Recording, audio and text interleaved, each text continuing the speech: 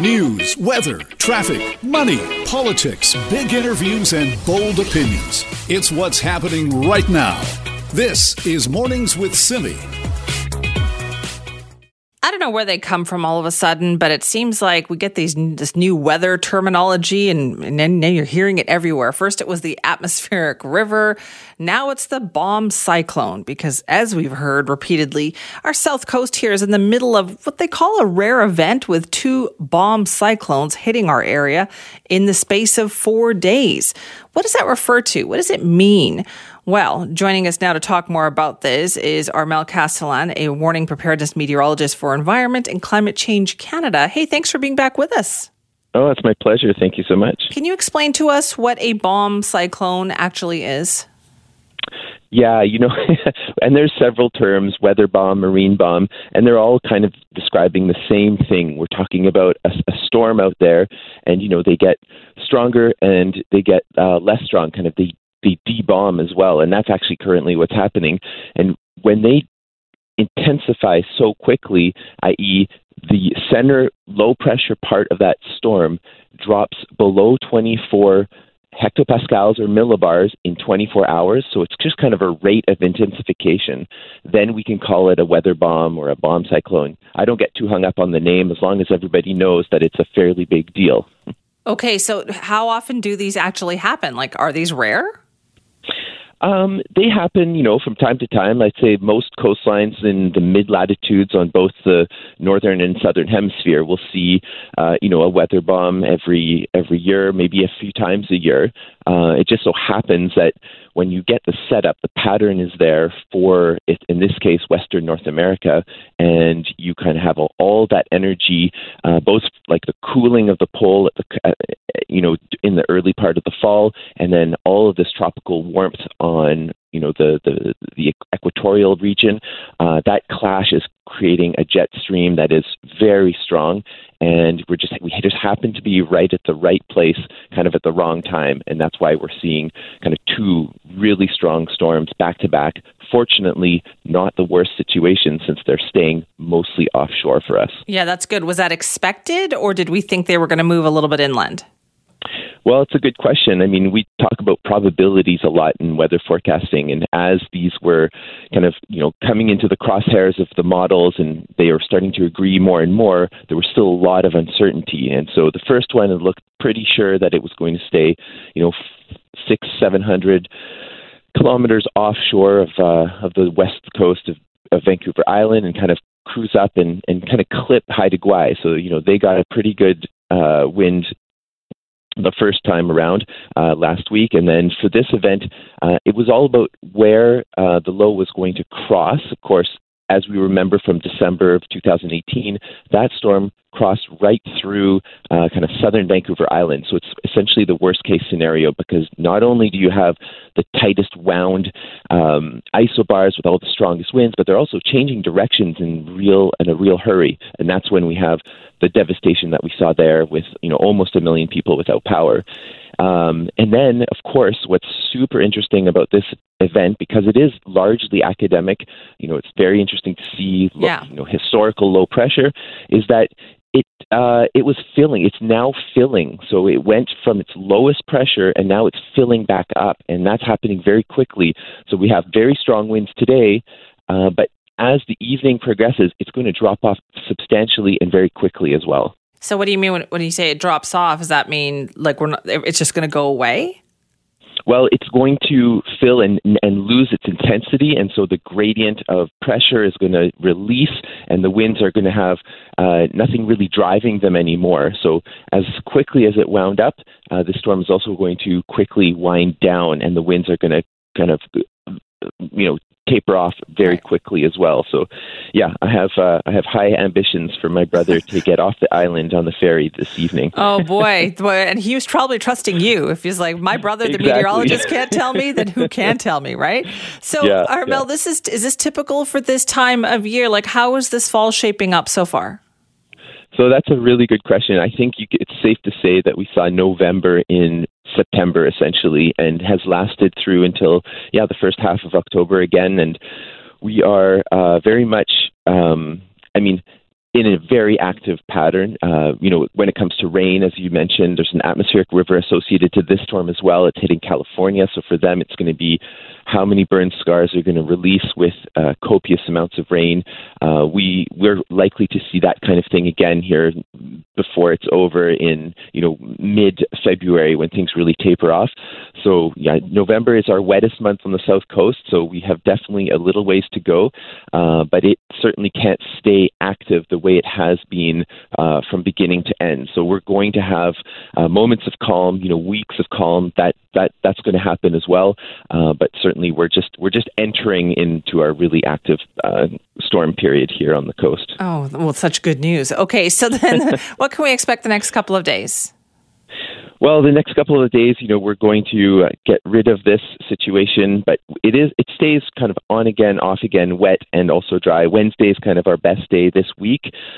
Temperatures are not going to be colder than normal, actually a couple degrees above normal, particularly on Wednesday, but no enormous events on the horizon, which is nice to know. We just have a couple question marks about kind of Thursday and Friday, but we will kind of tackle them today and tomorrow and make sure that we aren't looking at, again, another atmospheric river, so a huge bout of rain. But that at this point looks like an anomaly.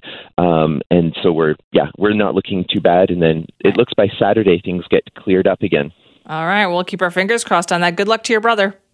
Thank you so much. Have a good day. You too. That's Armel Castellan, who's the warning preparedness meteorologist for Environment and Climate Change Canada, explaining to us what's going on with the weather right now. Joking about his brother. His brother's trying to catch a ferry tonight. He thinks it'll be possible because we know, as we've heard in the news, lots of ferry cancellations this morning because of the high wind. So keep it tuned in right here for the very latest. This is Mornings with Simi. Oh, there's a lot of chat this morning on social media, of all places, about social media. Let's learn more about that with our Raji Sohal. Good morning, Raji. Good morning. Yeah, Simi, Facebook's under fire again. It seems like they can't escape the fire. Yeah, you've been hearing about these Facebook papers. It's this project that represents a collaboration between a whole bunch of American news organizations. And the latest one is about that awful January 6th assault on the Capitol building in the States. And Facebook knew, no surprise, I guess, that its algorithm was pushing all this false content that was making this group of aggressive people, right-wingers, get out of control. And Facebook helped them reach a huge amount of people so that they could grow that group very quickly. And Frances Haugen, she's the woman who worked at Facebook, and she was very vocal at a Senate hearing several weeks ago about all of this information getting out of hand. And I've spent a lot of time in the States. Simi, I've lived in the States for a bit. My husband's American. So this is not these aren't hypothetical scenarios. Right. I've met these kinds of people who, rely on Facebook, and they use it for their conspiracy theories. They share conspiracy theories there. They join subgroups, and Facebook's a great organizing tool for them. I've read so many stories about this over the weekend. And really, it's about what Facebook is doing in other countries too. Whereas they spend money, some of it anyway. 80% or so of their budget of filtering hate content is spent in the United States. But they have big problems with this in other countries like India, where they spend no money filtering hate content.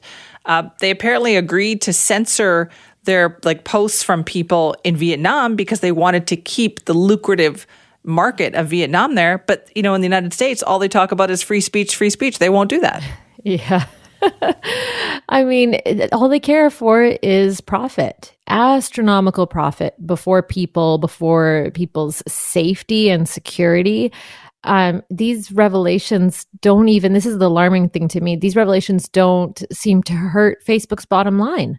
like, yes, they are tarnishing their reputation. And now more people are having conversations like we are right now about how awful Facebook is. But Facebook's also Instagram, and it's also WhatsApp. And these are tools on social media that people use and rely on and don't seem to show, any sign of waning. Besides, we've seen numbers decline at Facebook itself. The Facebook app is down, but Instagram and WhatsApp are through the roof. And that's globally, Simi. It's huge. It's still so huge for people. And I guess really what I'm getting from reading about these Facebook papers today is that you're dealing with one person here, one person who is in charge of making all of these decisions. Maybe that's what the problem is.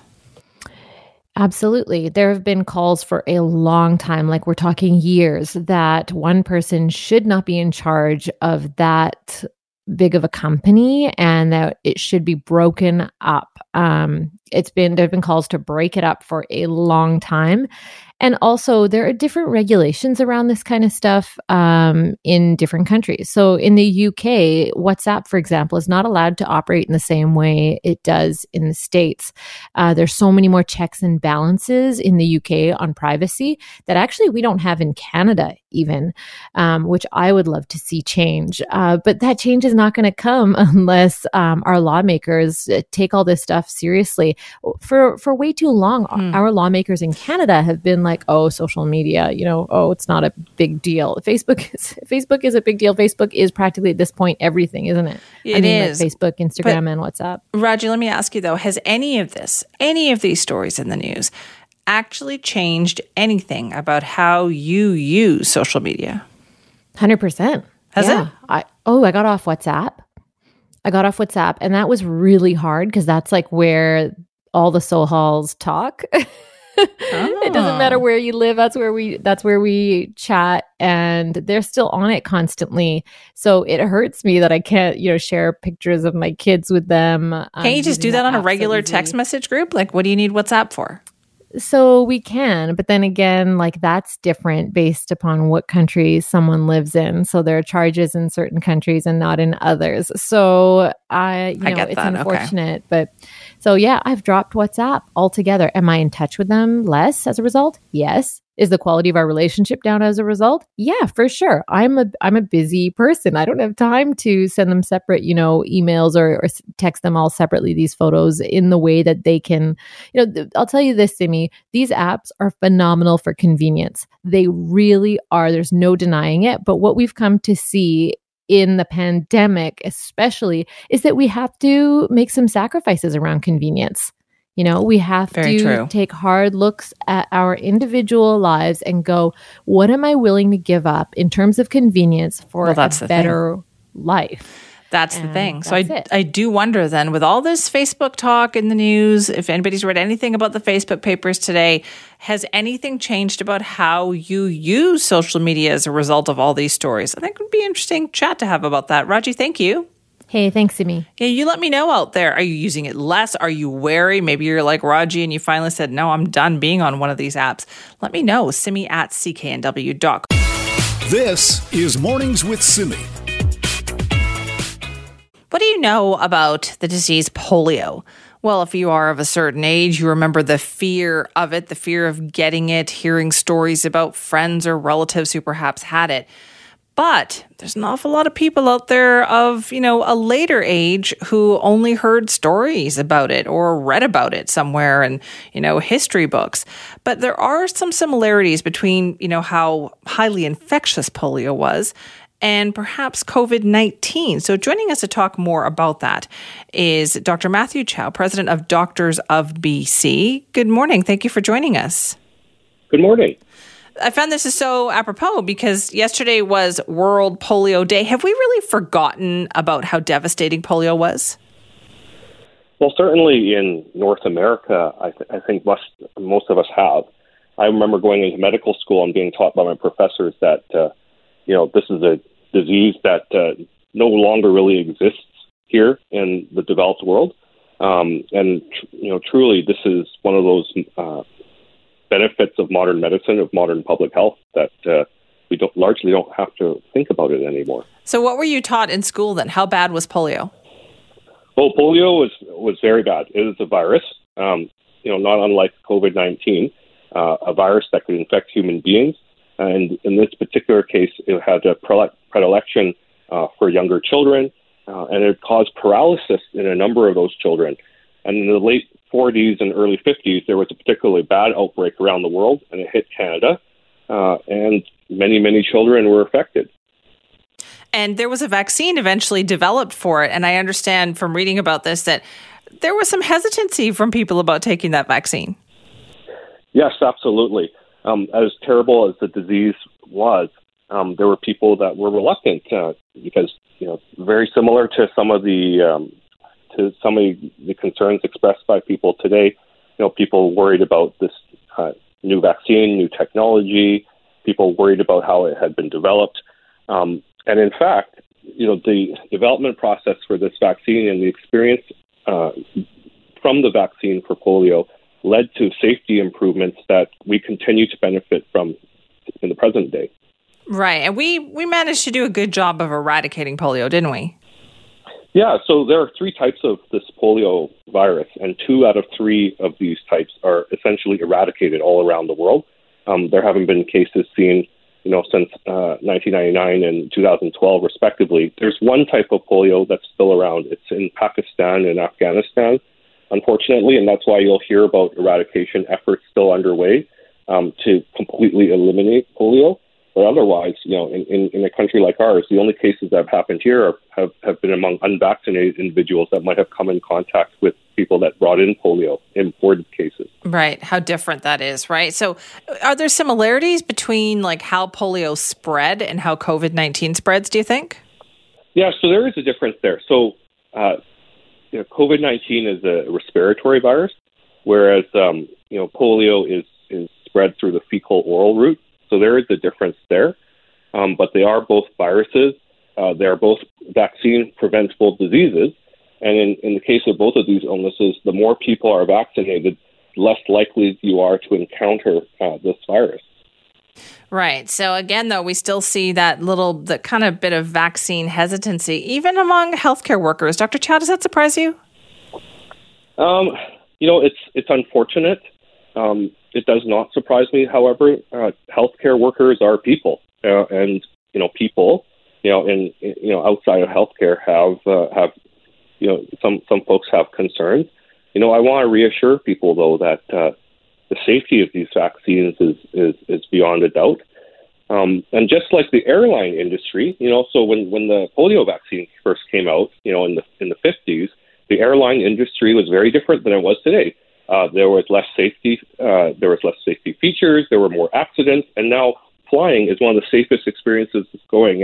And having an airline incident is very, very rare. And it's the same with vaccines. So when the polio vaccine first came out, there were concerns, and indeed there was a particular incident called the Qatar incident that was a concern. But because of things like that over the decades, our vaccine surveillance system, the development process, the safety process has become so much better that vaccines these days are incredibly, incredibly safe, just like flying in an airplane. Right. But as you point out, though, there's still people, no matter what industry they work in, who might still be hesitant. Now, we know that tomorrow is the deadline for healthcare workers, and that includes doctors to be vaccinated. Do you know how many doctors are vaccinated at this point? So we know at least 97% of doctors in British Columbia are vaccinated. So a very, very small number of doctors are unvaccinated. And so this is not going to affect the medical profession as much. There are concerns in other healthcare professions that there could be a greater proportion of people unvaccinated. However, we know from other jurisdictions, such as neighboring Alberta, that when push comes to shove and a vaccine mandate comes into place, that far fewer people end up, quitting or resigning or losing their jobs than initially feared. In the state of New York, it was very similar, very, very small numbers. And so we're hoping to see a similar situation here in British Columbia. Right. 97% of doctors. That's still a few percent there, though. What will happen to those doctors who are not fully vaccinated? Yeah. So, unfortunately, what the mandate is saying is that people cannot offer patient care. They cannot see patients if they're not vaccinated. And it is, it's an unfortunate situation. We never want to have have people not working. But at the end of the day, COVID-19, especially this Delta variant, is highly transmissible. There have been outbreaks in healthcare facilities traced back to unvaccinated healthcare workers. And so we need extraordinary measures right now during this extraordinary time. Are you a little concerned, though, about that 3%? Because some of them might be, doctors who see patients. Of course I'm concerned. I want us to be at 100%, in terms of vaccination, and 100% of us working to our full ability.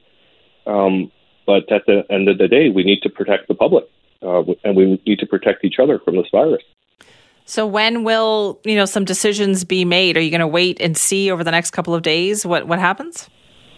Yeah, we're in a phase right now where we are waiting to see what the impact is going to be. Again, in other jurisdictions, the numbers end up being smaller when those deadlines are faced. The deadline affects acute care facilities first, so hospitals essentially and health authority facilities. And our understanding is that the mandate will also extend into community practices, though that deadline has not yet been set. Okay, so there is still some time there. Has this an issue that has come up internally in Doctors of BC at all, or do you feel like, most part doctors are on the same page? I'd say most are on the same page. I've received a handful of complaints, and I recognize and respect those individuals that have written to me. But that's a handful of people in 15,000 members. The vast, vast, vast majority of our members have spoken. They voted with their feet to get the vaccine, and many of them actually write me and say that they are frustrated that a vaccine-preventable illness continues to present as much problem as it does and continues to pressure our hospital system and our entire healthcare system as it does. And they say, you know what, it's about time to get more people vaccinated so that we can get on with things. All right, Dr. Chow, thank you so much for your time this morning. You're very welcome. That's Dr. Matthew Chow. He's president of Doctors of BC. Couple of different things we were talking about there. One is it was World Polio Day yesterday, as a matter of fact, and it was a good opportunity to talk about polio because you've probably read about it in a book somewhere. If you're of a certain age, you might have known somebody who had it. Maybe you heard the stories about that. But thanks to a vaccine, it was pretty much eradicated. The vaccine developed in 1955, but there was some initial resistance to that polio vaccine as well. But my gosh, look at what a difference it made. Terry from New West emailed me about that and said, my mom had polio back in the 40s, and my mom, soon to be 82, he said, suffers from post-polio syndrome. Lots of pain, heart failure. Breaks my heart to watch her suffer, Terry says, but I'm so incredibly proud of how she keeps going. Terry says, anyone who doesn't want the COVID shot, well, what can I say about that? See, Terry, you understand firsthand. You see it, right? How your mother would have probably loved to have had that polio vaccine if she'd had the opportunity, but it wasn't invented until, a good 10 years after that. This is Mornings with Simi. Let's talk about a story that you heard a lot about in the news last week. The VPD, Vancouver Police Department, tweeted out a thread. Got a lot of people talking. It's about how there has been quite an uptick in unprovoked aggression in Vancouver, essentially a higher number of, stranger assaults on people. Raji Sohal is with us now to talk more about this. And I assume, Raji, look, there's a lot more obviously going on behind the scenes here. Yeah, for sure. Simi, we've all been hearing these stories about the broken windows downtown, these weird unprovoked attacks, including to people that are unknown to the perpetrator, just total strangers. And then I feel like in the last 18 months, there's been so much I've come across on social media and in the news of women reporting being followed, and they were shooting, cell phone video of it. And last week, then VPD sent out this tweet. You mentioned it's a long thread, and it's about how there's this uptick in unprovoked attacks on strangers. And a lot of people replied to it. I read all the replies, and they said, hey, is this just the VPD trying to bolster more public support for police funding, trying to make the case for why they need more money to fight crime, or is something really going on here? But I see it. I see it anecdotally. When I'm walking the streets of Vancouver these days, I feel like it is different. I don't feel as safe. And then I see the news stories, and on social media, I'm having conversations with people who are saying the same thing. Well, Brian Keeney's a criminologist at SFU, and he looks at the actual police data very closely. And I asked him, if this VPD tweet was accurate? Are the number of assaults up? Total assaultive behavior isn't really out of skew for the last couple of years. If you look at the year end for September to from previous years to this year, which is their last data point, we're about the same or a bit down. But that's not to say that in the details, because of course that information doesn't show, whether the nature of the relationship between the person being assaulted or the perpetrator. So I would take that at face value. I wouldn't suspect that it's trying to drive the social metrics or anything like that. I would also think about the changing ways that people are thinking about reporting and how they're probably more confident to actually to announce it and to talk about it and to share it share their experiences online in various media or with the police. So when the police have discovered what they think might be a trend and that they want to look at it a bit more, I think that's a combination of people being more confident in wanting to say, hey, this isn't acceptable and I'm going to report this. And also the fact that the police are paying attention to these issues. They are paying attention to their own data in a way that maybe they weren't doing as much or as obviously to the public or to researchers as they were in the last couple of years, but they're doing that now. So yeah, that was Brian Kinney, a criminologist at SFU. He's talking about how the VPD is analyzing the data that they get, but he touched on an important issue there, which was the willingness to report and document aggressive behaviors that people either experience themselves or they witness. And this is in part because smartphones are more readily available. You could just quickly whip one out and shoot video of something that's happening. And then we, of course, with social media, we can share that footage ourselves. We don't have to wait for a media outlet to do it, a formal media outlet. We have the power to do so ourselves. I personally, about 5 years ago, I would say I was once pushed by a stranger, a male. He came towards me and I was confused about what was happening. And then he pushed my shoulders really hard. And I didn't report it. Because I didn't think the police could do anything about it. If that happened today, Simi, I definitely would have reported it. And so Brian Kinney says that that's a pretty common thing now. Empowered is not the right word, but it's like an increased willingness to say, hey, look, this is happening. And whereas maybe a generation before, people might not have thought that the police couldn't do anything about it. But Simi, we're also seeing aggressive behavior, he said, because of COVID. Because of the pandemic. He said, in part, people are wearing masks, and so they feel a little bit more free, and that people are acting out, that the panhandling isn't working without as many people out of the street and this kind of thing. I think people that might have normally been maybe interested in panhandling, maybe the traffic's not the right kind of traffic volume to sort of make your living, so to speak.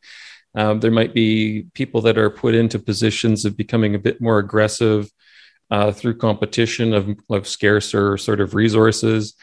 But that explains maybe some of the escalation of say, property and acquisitive things that are like trying to pay for food or shelter or substances, et cetera.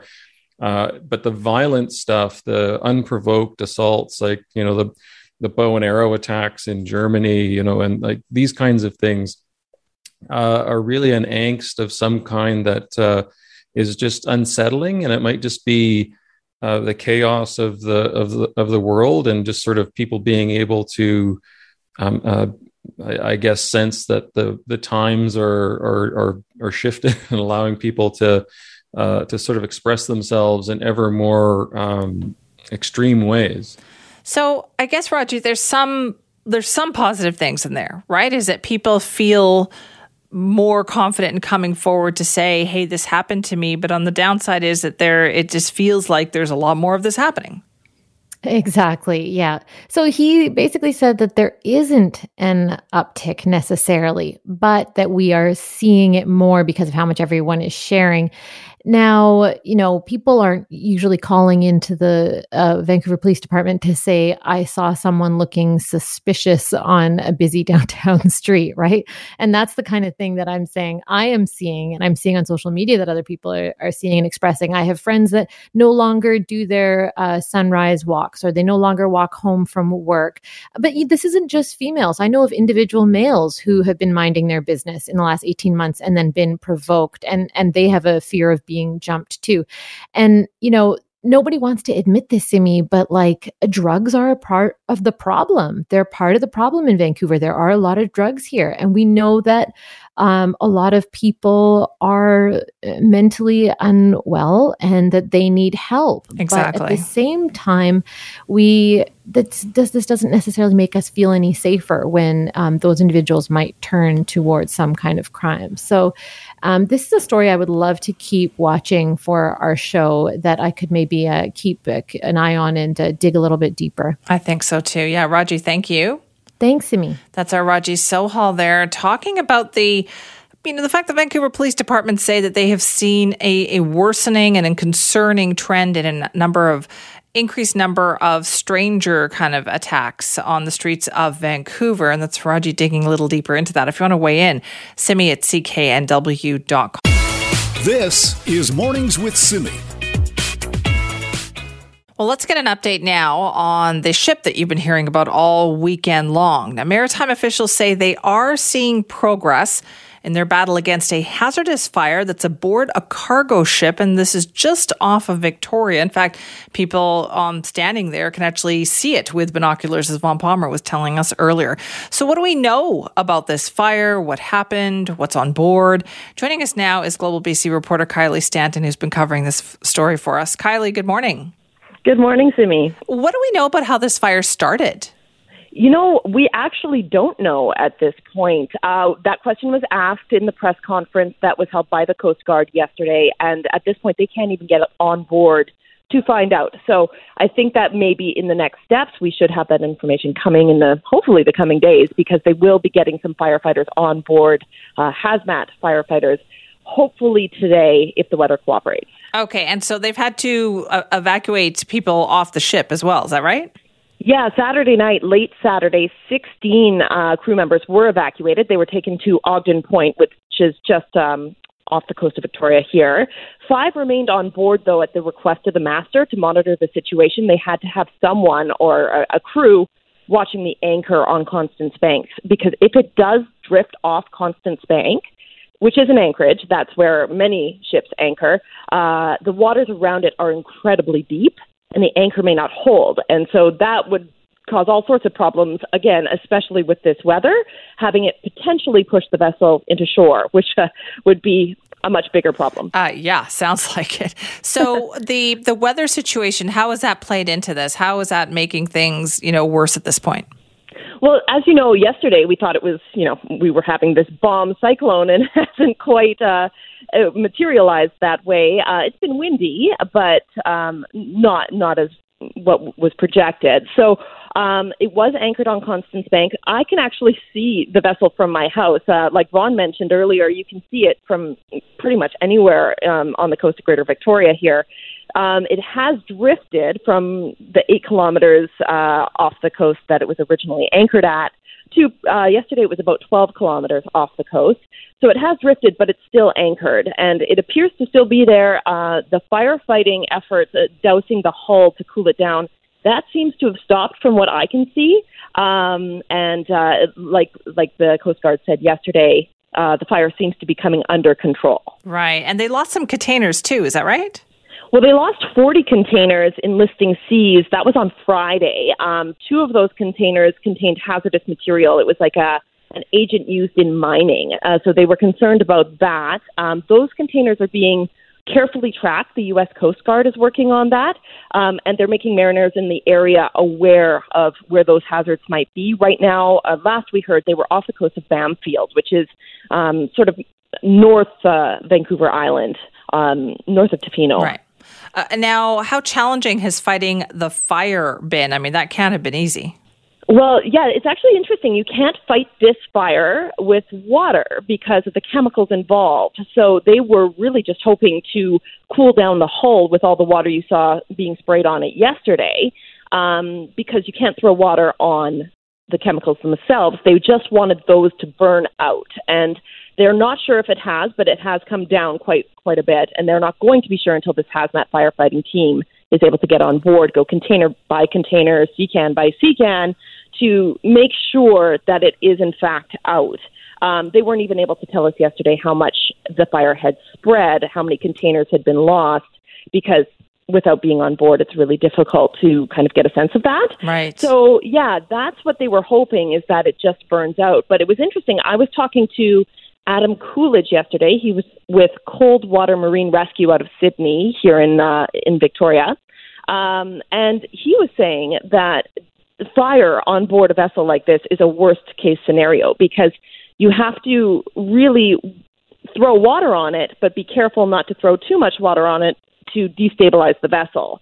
So it's really a balancing act in terms of trying to figure out how much is too much, and are you able to pump it out afterwards. How many different, departments and organizations are working on this right now? Well, yeah, it's a multi-agency response for sure. There's an incident command post led by the Canadian Coast Guard involving both provincial and federal government that are working on this. And they're including all First Nations as well to manage the situation, because I believe there's about 14 that would be affected along the coast. So they are trying their best. They said yesterday in the Zoom press conference, they're trying to reach all of them and have their input as well. Okay, so Kylie, what do we expect to see today? What's going to happen? Well, we've been told the owner is cooperating, the owner of the MV, the MVs in Kingston is cooperating. He has hired Resolve Marine Group to deal with this, and it's a massive group out of Florida, I believe, that will come aboard. They've hired the 2 ships to work with the water. So far, we're not seeing that anymore. The hazmat crew is expected to be able to board the ship. They said hopefully today. We will hopefully find out if they're able to. And like I said, they'll go container by container to ensure the fire is under control, put out any hot spots, report back, and ideally, if everything is secure and stabilized, they'll be able to tow the vessel to its destined port in Vancouver. All right, fingers crossed it goes just like that. Kylie, thank you very much for your time this morning. No worries with me. Thank you.